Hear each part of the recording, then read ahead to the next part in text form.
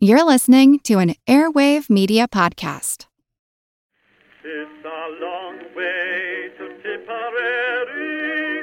It's a long way to go. It's a long way to Tipperary, to the sweetest girl I know. Hello everyone, and welcome to History of the Great War Premium Episode number 11.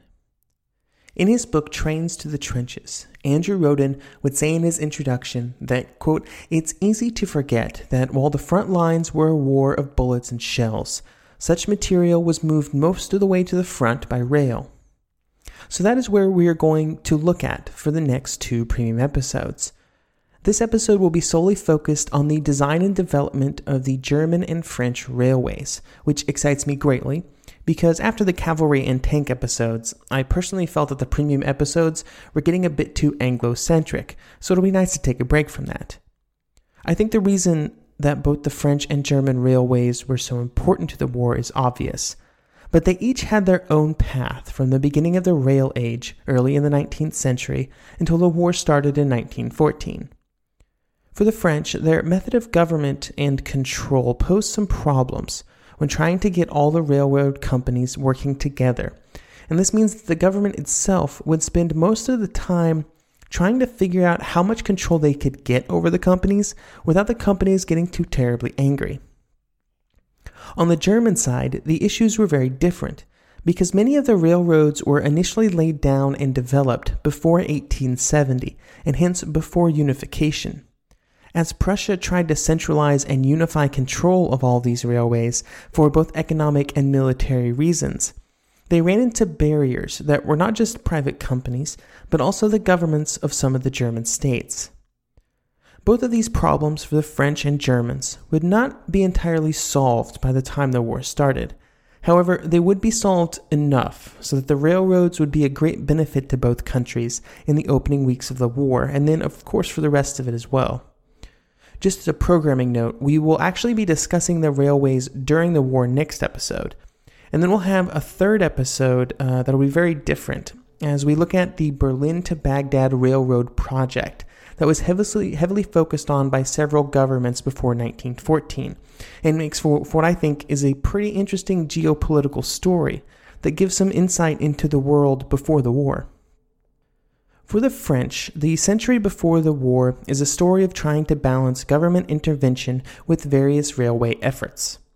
A good portion of the reasoning for this was the fact that the French economy had some problems producing enough capital to build a network in the first place, and this meant that the government had to be involved right from the beginning to help finance such a large endeavor. This would put the French squarely between the British, whose railways were very privatized, and the Germans, who had for the most part nationalized service in many German states. For the French, the actual operation of the railways were managed by private companies, and this would not change, even though some people tried. But they always had a bit of government supervision thrown on top, and how big that bit of government supervision was left a lot of room for arguments. The government, for its investment, wanted above all the ability to do four things with these railways, and two of them directly related to defense. The first was the ability to determine the routes that the railways took. This would allow the government to make sure that they had the proper tracks positioned to, say, defend the country's eastern border from a German attack that may or may not happen any day now. This was a very important function of the government because as a specific area got more track, there were quickly diminishing economic returns on making more. And in some areas, it did not make too much sense to have more than one railway. But maybe that area was very important as a military thoroughfare. This would cause the government to put their finger on the scale a bit, and they wanted new lines to be made, so that finger usually came in the form of a very large check. The opposite of this was true as well. There were areas where the military specifically did not want the companies building a bunch of railroads, specifically ones that crossed the German border into France. This created conversations that were both on a macro scale, dealing with strategic ramifications about how dense a specific border region should have its railways, in which direction they should run, and also involved more detailed micro decisions. This could include things like which side of a river or a natural obstacle a company could build a new line on, or how many bridges that they could put over the river into Germany. Things like that, very small, very tactical regional things. All of these various arrangements and deals with the companies at the frontier, especially those in the east, but also in other regions, created a situation that was hard to balance and hard to keep both sides happy as time went on. The next ability that the government wanted was the ability to confiscate railway property when needed and at a moment's notice. The whole purpose around this ability would be to requisition everything in case of war and the need for mobilization. The third and fourth requirements seem less important to me, but were the ability to survey and lay roadbeds and the ability to design bridges and tunnels. I'm not sure specifically why they wanted these abilities. I didn't find concrete reasons in my research, but I'm sure they were there. These requirements did not prevent the normal operations of the companies, and they would still be in charge of actually buying the locomotives and the rolling stock, and then they would have to deal with personnel aspects and maintaining normal service. All of these arrangements would be put into law on June 11, 1842, as a sort of an outline, but always with enough wiggle room that both sides felt they could interpret things how they needed to. One thing that the law did not do at this point, and something that would only come later, was lay down specific areas of control for the railway companies. With the amount of capital investment necessary to make all of this happen, the companies putting in all of this money wanted regional guaranteed monopolies so that they could guarantee return on investment. This type of arrangement with the government would happen, but it would take some time before the landscape settled down and some companies got big enough to start convincing the government that it was the right thing to do. When this was finally codified and the country was split up, one thing remained. All of the railways in France radiated from Paris.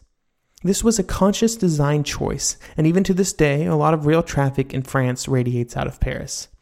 This arrangement was called the Le Grand Star, and it would be the centerpiece of early French railway planning.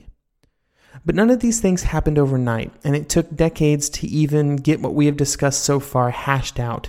But one thing that became very clear was that it only really mattered if the French economy was good. I think it's easy to fall into the idea that since the railways were obviously superior to any other method of transport at this period of history, they were always supported by the companies and the government. But this was not the case. It wasn't a nice straight road in terms of building. Economic downturns happened, and when they did, it hit the railways hard, and this is universally true. That's not just a French thing. For example, during 1847, in the year before Louis Bonaparte was elected president of France, France had a serious economic downturn.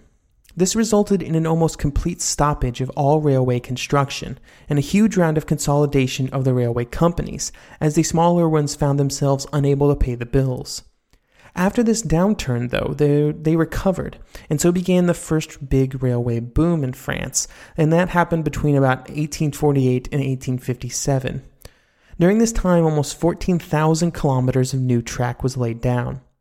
This would be the first of two big boom times before the Franco-Prussian War, with the other coming between 1859 and the start of the war in 1870. After these two big building periods, though, there were still many areas of France that had little or no regular rail service due to local economic factors. This did not prevent the French from utilizing their rails in two instances prior to the war, with the movement of troops on their way to the Crimea in 1859 and to the southeastern border to participate in the Austro-Italia War. Both of these efforts were successful, but they did not really strain the system as much as what would happen in 1870 when the Prussians came a-knocking. The Franco-Prussian War, which we'll not cover in detail here, was of course devastating to the French railway companies, just like it was devastating to the country as a whole.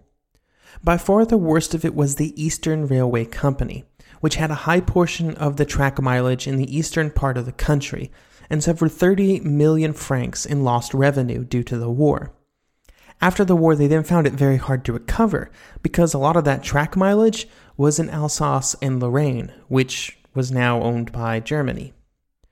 This was not the only problem for the railways, though, because the entire French economy hit another really rough patch after 1870, which they would not truly recover from for over 2 decades. During this time, the railway networks contracted and industrial growth barely increased at all. While this was going on, the French government and military were trying to come to grips with why they had failed so horribly in 1870, and they tried to find a way to fix it. They knew that railways would play a big role, and an ever-increasing role in any conflict, especially with the Germans, and their ability to quickly mobilize troops to threaten areas was critical. So to try and figure out the answers to some of these questions, like how would they do this? When Charles de Franchine became war minister in 1888, he would spend a lot of time putting together the railway companies, government officials, and military leaders so that they could come to some agreement about what needed to happen and how it was going to happen when the time came, because everybody just assumed that there was going to be another war at some point.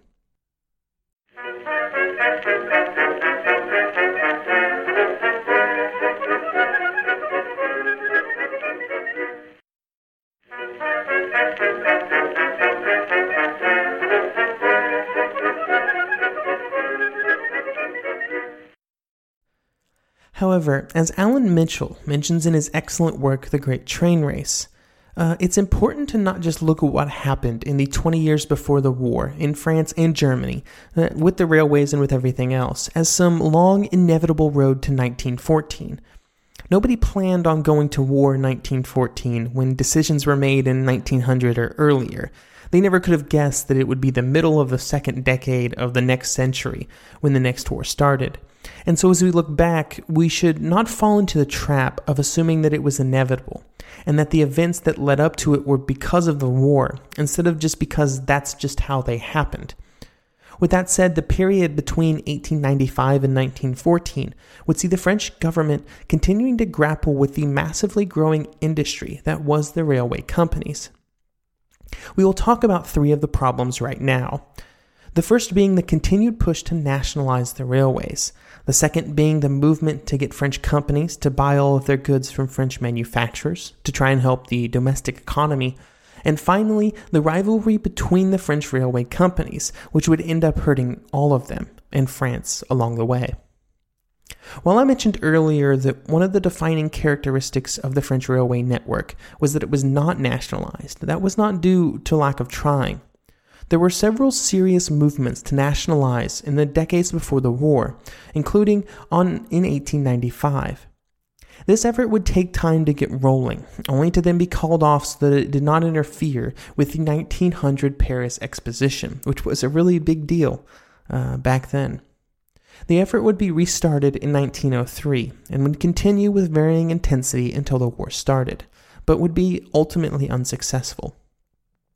The second problem was the idea that the French railway companies should be required to buy their resources domestically. There were arguments both for and against the possibility of implementing this restriction. The arguments in favor focused mostly around how much it would help the manufacturers to have these huge orders for locomotives, for railway cars, and all the other stuff that it takes to run a railroad, placed through them instead of through other countries, and by other countries, I mean Germany.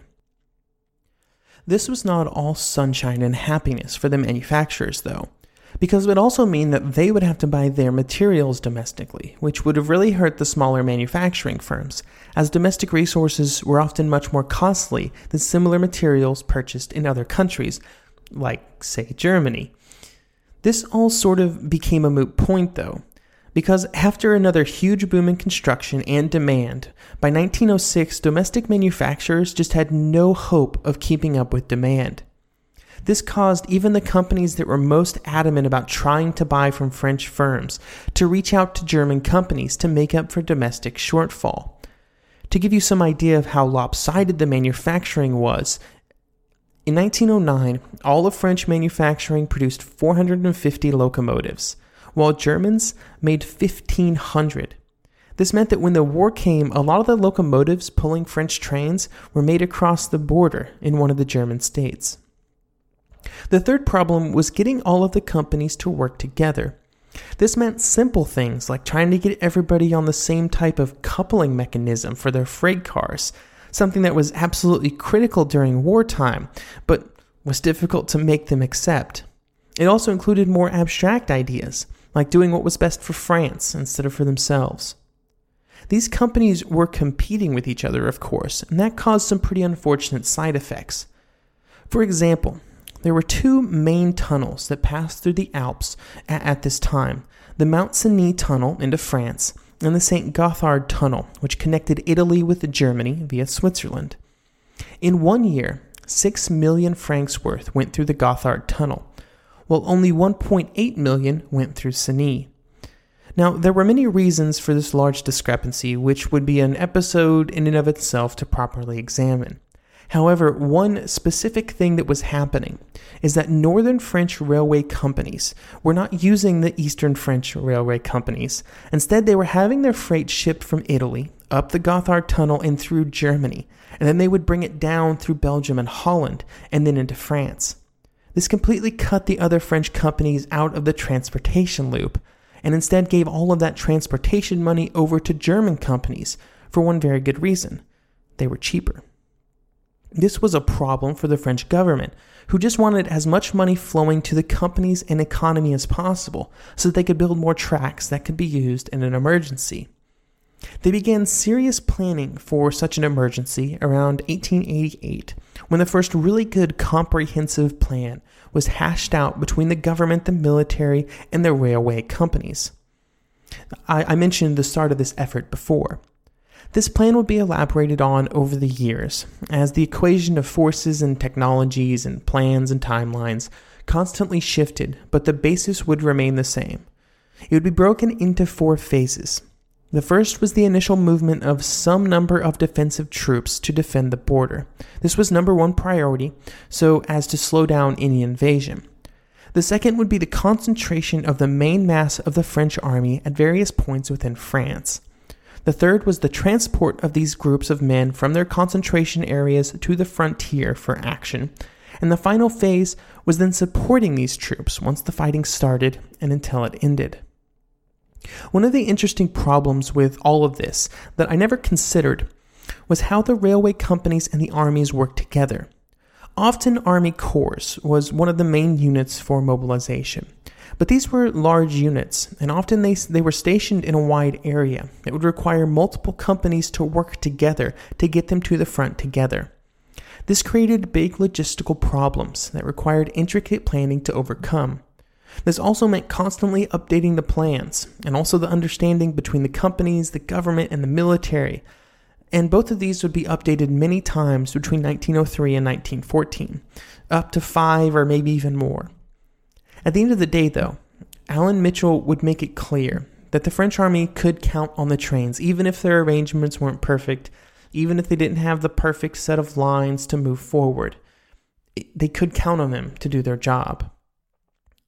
He would say, quote, "There were a lot of problems with the situation in 1914, but Joffre could be certain that French army corps would move along double-track rail corridors to the front, that the private companies would cooperate with their transportation, and that specially constructed long platforms at stations throughout the northeastern sector would facilitate their debarkation." End quote. We now switch gears over to Germany, which had its own set of unique problems during the 19th century when trying to get its railroads sorted out at the national level. The biggest problem, of course, being that there was no national level, at least at the beginning. Each of the smaller German states started their railways in their own way before unification. For example, Bavaria and Saxony treated railways like postal services, highly regulated and government-controlled. On the flip side of that was Prussia, where in the beginning there was very little government involvement, and instead a bunch of small private companies sprung up at the beginning of the railway age. There was also not any sets of standardized regulations between the states, so they had different standards for many things, including, most importantly, track gauge.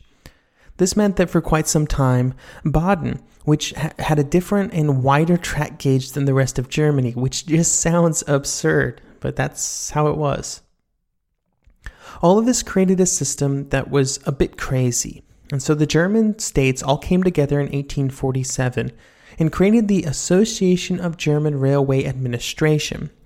This was not any kind of governing body with real power, but instead just an attempt by everybody to figure out some solutions to the problems that were affecting all of them.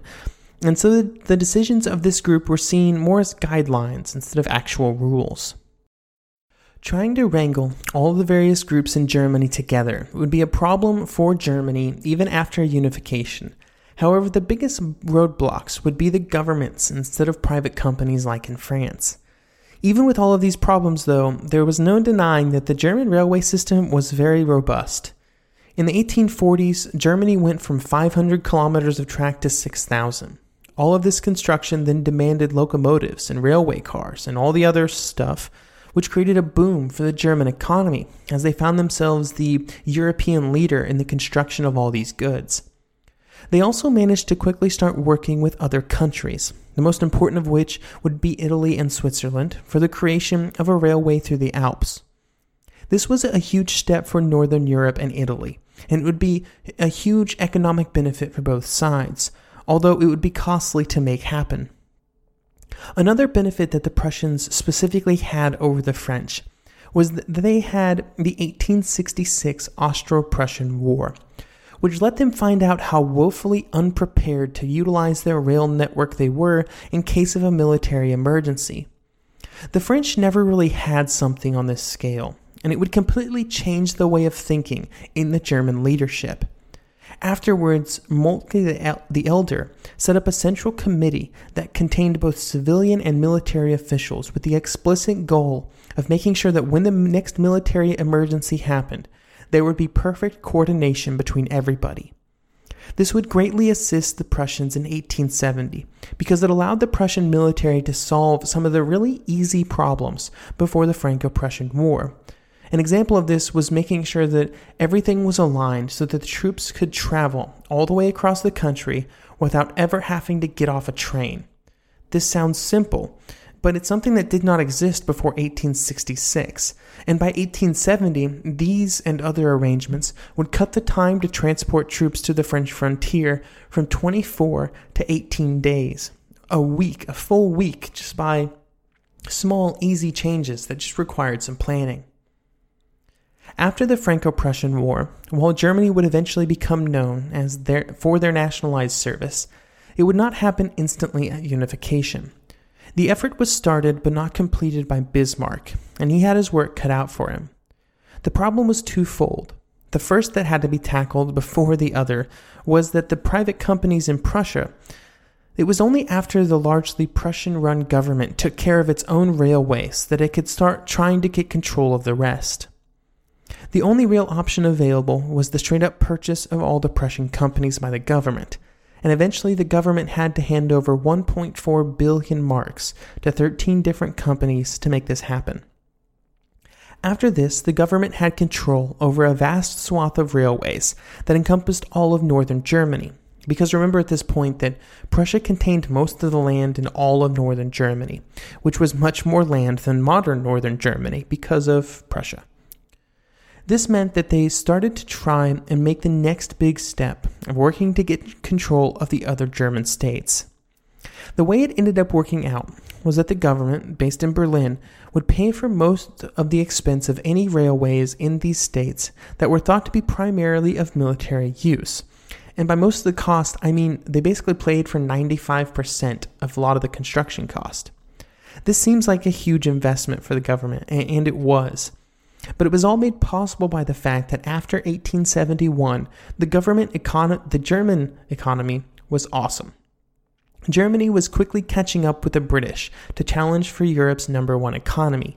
And this allowed them to spend some of that money that was flowing around everywhere on the railways. And it allowed them to quintuple their mileage amount between 1870 and 1890. While some of the expansion came from private companies, most of it came from Berlin. Not all of the developments were strictly military related, and there would always be a reasonable number of strictly economic projects, like the St. Gotthard Tunnel, as we discussed earlier. This was also the time that German war plans became ever more tightly linked to the railways and their developments, with Moltke the Elder saying in 1879 that, quote, railways have become, in our time, one of the most essential instruments for the conduct of war. The transport of large bodies of troops to a given point in an extremely complicated and comprehensive piece of work, to which continuous attention must be paid. Every fresh railway junction makes a difference. Although we may not want to make use of every railway line that is constructed, we may still want to make use of the whole of the rolling stock that is available.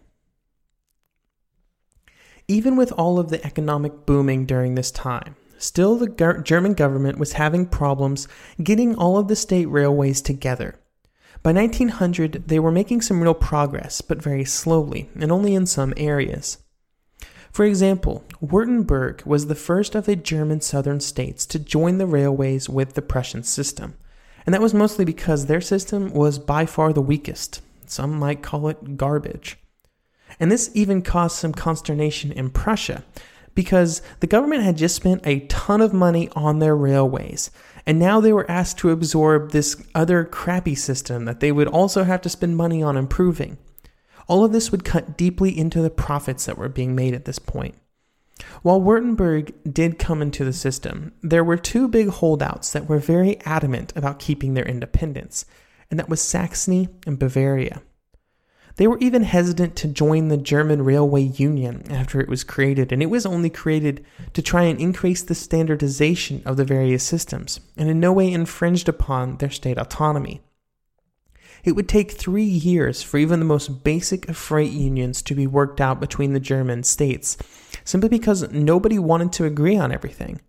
Sure, they all saw the benefits of these agreements. They all saw the problems that they were trying to solve, but they all wanted to solve them in their own way, not in somebody else's way. While some agreements would come into place before the war, it would still not be a perfectly nationalized system that is often associated with Germany. Bavaria and Saxony would both still have their own independent railways, with Bavaria even having their own army, along with a few other smaller states which also maintained their railway autonomy. However, they had at least gotten everybody to agree on enough things that when the war came, everybody could be counted upon to play their part in the grand German mobilization plan. Overall, I hope you have come out of this episode with some insight into the complexity of the situation in both countries, of the fact that both were dealing with this massive economic infrastructure project in ways that were constrained by their society, their government, and their people. When the war started, Germany would have more railways, with 60,000 kilometers to the French 40,000. The Germans also had more capacity to manufacture locomotives and other things that kept the railways going. However, when the time came, the definitive fact was that while Germany was objectively more prepared when it came to the rails, the French were prepared enough. They were able to get their troops and their supplies where the military command wanted them to go in time to do what the military command wanted them to do. Now, they did not want them to do the right thing, but that's beside the point. So when it came down to it, the Germans had spent a lot more money to still not quite give them enough of an advantage to win a war.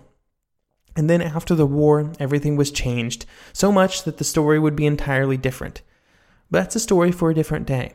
Thank you for listening, thank you for support, and I hope you will join me next premium episode as we look at railways during the war.